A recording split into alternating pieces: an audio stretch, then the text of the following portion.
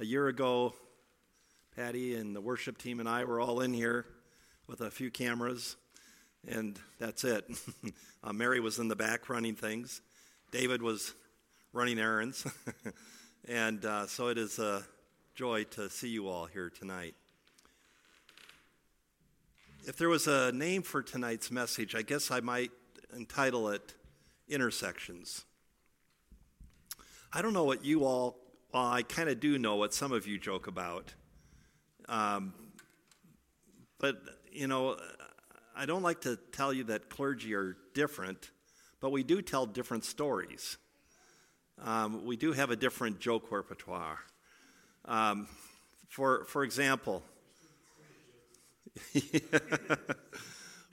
one of my classmates and dear friends, on his internship, that was the year we were sent out into the world. We've been studying for 2 years.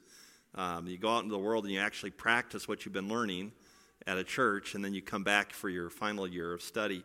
And so Jeff and his wife Patty got assigned to a small church in Wisconsin. And he sent us a picture. Now this was before text, so we had to wait a while to get the picture. It was a photograph, that's printed and then sent in the mail. Snail mail, by the way.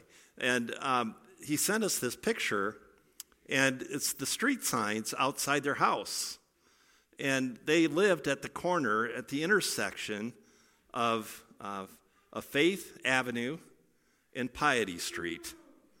Now, how's that for a preacher? At the corner of Faith and Piety. See, we just tell different stories and different jokes. And so that intersection kind of became a little bit of humor for us throughout that internship year. We'd talk about how Jeff was still on the corner of Faith and Piety, while the rest of us were like on Troost in Kansas City, downtown Kansas City.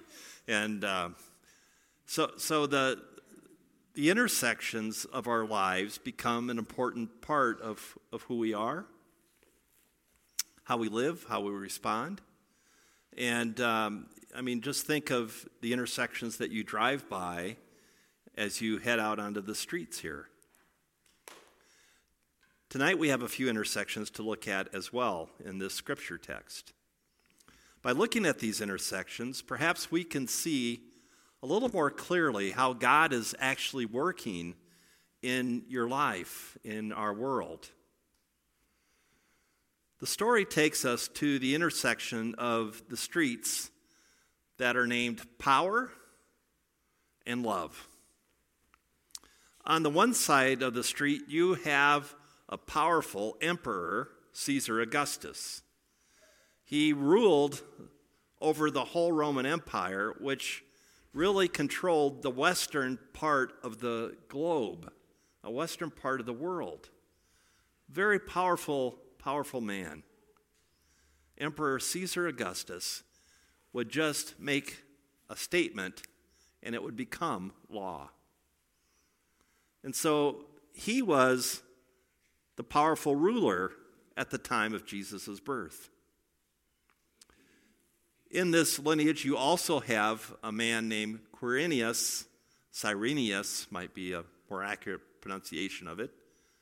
Cyrenius was the governor of Syria. Syria encompassed much of the Middle East.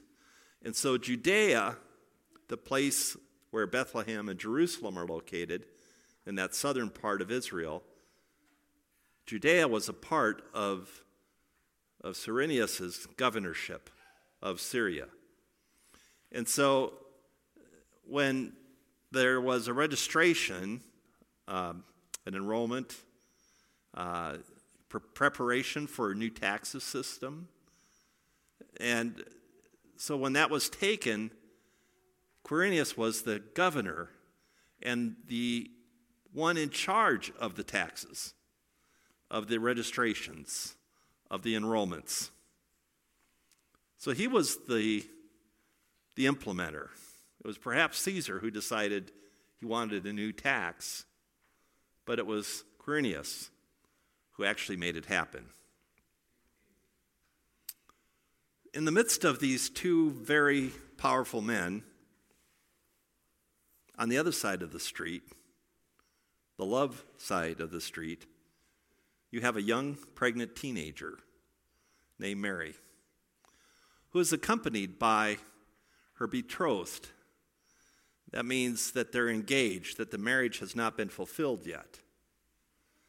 And they are making their way to Bethlehem because that's where Joseph's family is from, and he needs to go there to be enrolled, to be registered. And so Mary, this pregnant teen, is on her way with this builder. We often call him a carpenter, but in Nazareth there wasn't a lot of woodwork that was being done. It was mostly masonry, mostly stone. So he was some kind of builder. And this was not a love story. It never was in Israel. It was an arranged marriage. And so Joseph and Mary were together because their parents had made the arrangement that they should be married. Mary is pregnant by the power of the Holy Spirit, and she is trusting that God is still in control of her life. She is hoping beyond hope that God is in control of her life. So at this intersection, you have Caesar, who's this most powerful man in the world. And he has never submitted to anyone. Along in this intersection, you have Mary, who has now submitted her whole life to God. At this intersection, Augustus and Quirinius have chosen to have power and money and wealth. But Mary has chosen differently at this intersection. She has chosen to surrender her life to God and to God's purposes. The story continues for us in Bethlehem, at the intersection of shelter and homelessness. While in Bethlehem, the time has come for the baby to be delivered. Of course it's going to happen on the trip, right? And there is no room. Now, we always say there's no room in the inn. Actually, there was no inn. What you did was you went to your family and asked them to give you room and lodging. And so Joseph would have gone to his family and asked them. And I don't know if he just wasn't handsome enough or if he wasn't rich enough or powerful enough. His family apparently turned him down. Nobody had room for him. Maybe he was beat out by other relatives. You know, the cousins from Jerusalem got there first. And so he has no place for Mary to go. Perhaps one family member finally obliges and says, you can use the cattle stall. Take her out to the back and use the cattle stall. Now, I want you to know that my grandfather had cattle stalls because he had cattle. And it is not the romantic nativity picture that you often get about Christmas time. Some of you maybe have grown up around farms, and I'll just tell you that it's not a beautiful sight. And it doesn't smell very nice. And this is what Mary is relegated to. She is given a cattle stall with a manger, which is actually a feed trough. It's where the cattle would feed from. So at the intersection of shelter and homelessness, the baby is born and placed into this manger, this feed trough. And what's fascinating in this story is that the baby is the new king of Israel. Instead of residing on the streets of power, God has chosen to come to us in the streets of homelessness. Instead of being greeted by military bands and parades, this new king is welcomed into the world by farm animals and some shepherds. Now let's talk briefly about shepherds, because I know I've talked about them in the past, and I think I've given them a little bit of a bad rap. You know, shepherds were not all criminals.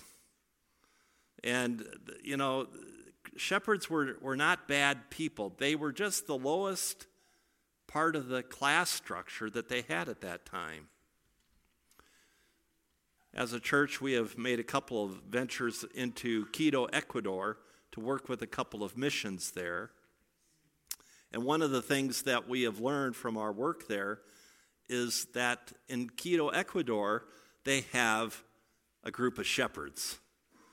But they don't call them shepherds. They just call them the people who live at the dump, because that's where they live and that's where they work. And they have families and they have children who play on the trash heaps. And so that's kind of what the shepherds' lives would have been like. They weren't necessarily bad people. They were just very poor and not much opportunity. They were the lowliest. And so it's not happen chance that God chose to bring his son into the world amongst the lowliest. It's not a surprise that God would bring his son into the world at the intersection of the lowliest and the powerless, and those struggling with hope. Because you see, what Jesus came for was to bring you hope. Jesus came to bring hope, and he brought that hope. And he continues to bring that hope by the power of his word as he gives it to you. And so if you're feeling like you are without hope tonight, then Jesus has come for you. If you had hoped that this COVID-19 stuff would all be over with by now, if you had hoped that our nation would finally have come together, if you had hoped that the illness that came would not take your loved one's life, if you had hoped that your children would follow Jesus, if you had hoped that you wouldn't lose your job, if you had hoped for justice, if you had hoped, then tonight is for you. Because God has come for you tonight. Because Jesus is the restorer of hope. Jesus is the one who brings life into this world. Hope is found in and through this little baby that we celebrate tonight, the Christ child, the child king. Hope is found in love. That's what Paul wrote to the church in Corinth. In that 13th chapter where we read for most of the weddings that we do, you know, it was actually about a church fight, but hey, you know, the wedding someday will turn into a church or into a family fight on occasion, right? We've all been there. And so what Paul was writing was to give us hope, because this is how he closes that 13th chapter. That the greatest things that we have that will endure forever are faith and hope and love. But the greatest of these three is love. The greatest is love. This love is so great that it came down from heaven to deliver itself to us through this baby. So tonight, where do you find yourself? At which intersection are you at? If you find yourself at the intersection of homelessness and lowliness, then love has come for you. If you find yourself at the intersection of grief and injustice, then love has come for you. If you find yourself at the intersection of powerlessness and sickness, love has come for you. May the baby born on this night bring you God's gifts of faith, hope, and love. But the greatest of these gifts is love. Let's pray. Gracious God, we thank you for this night, that you have chosen to come to us, to bring us life. In the midst of our struggles, give us faith. Bring us your hope. And share with us your love, that we may be empowered to share that with others. We pray in Jesus' name. Amen.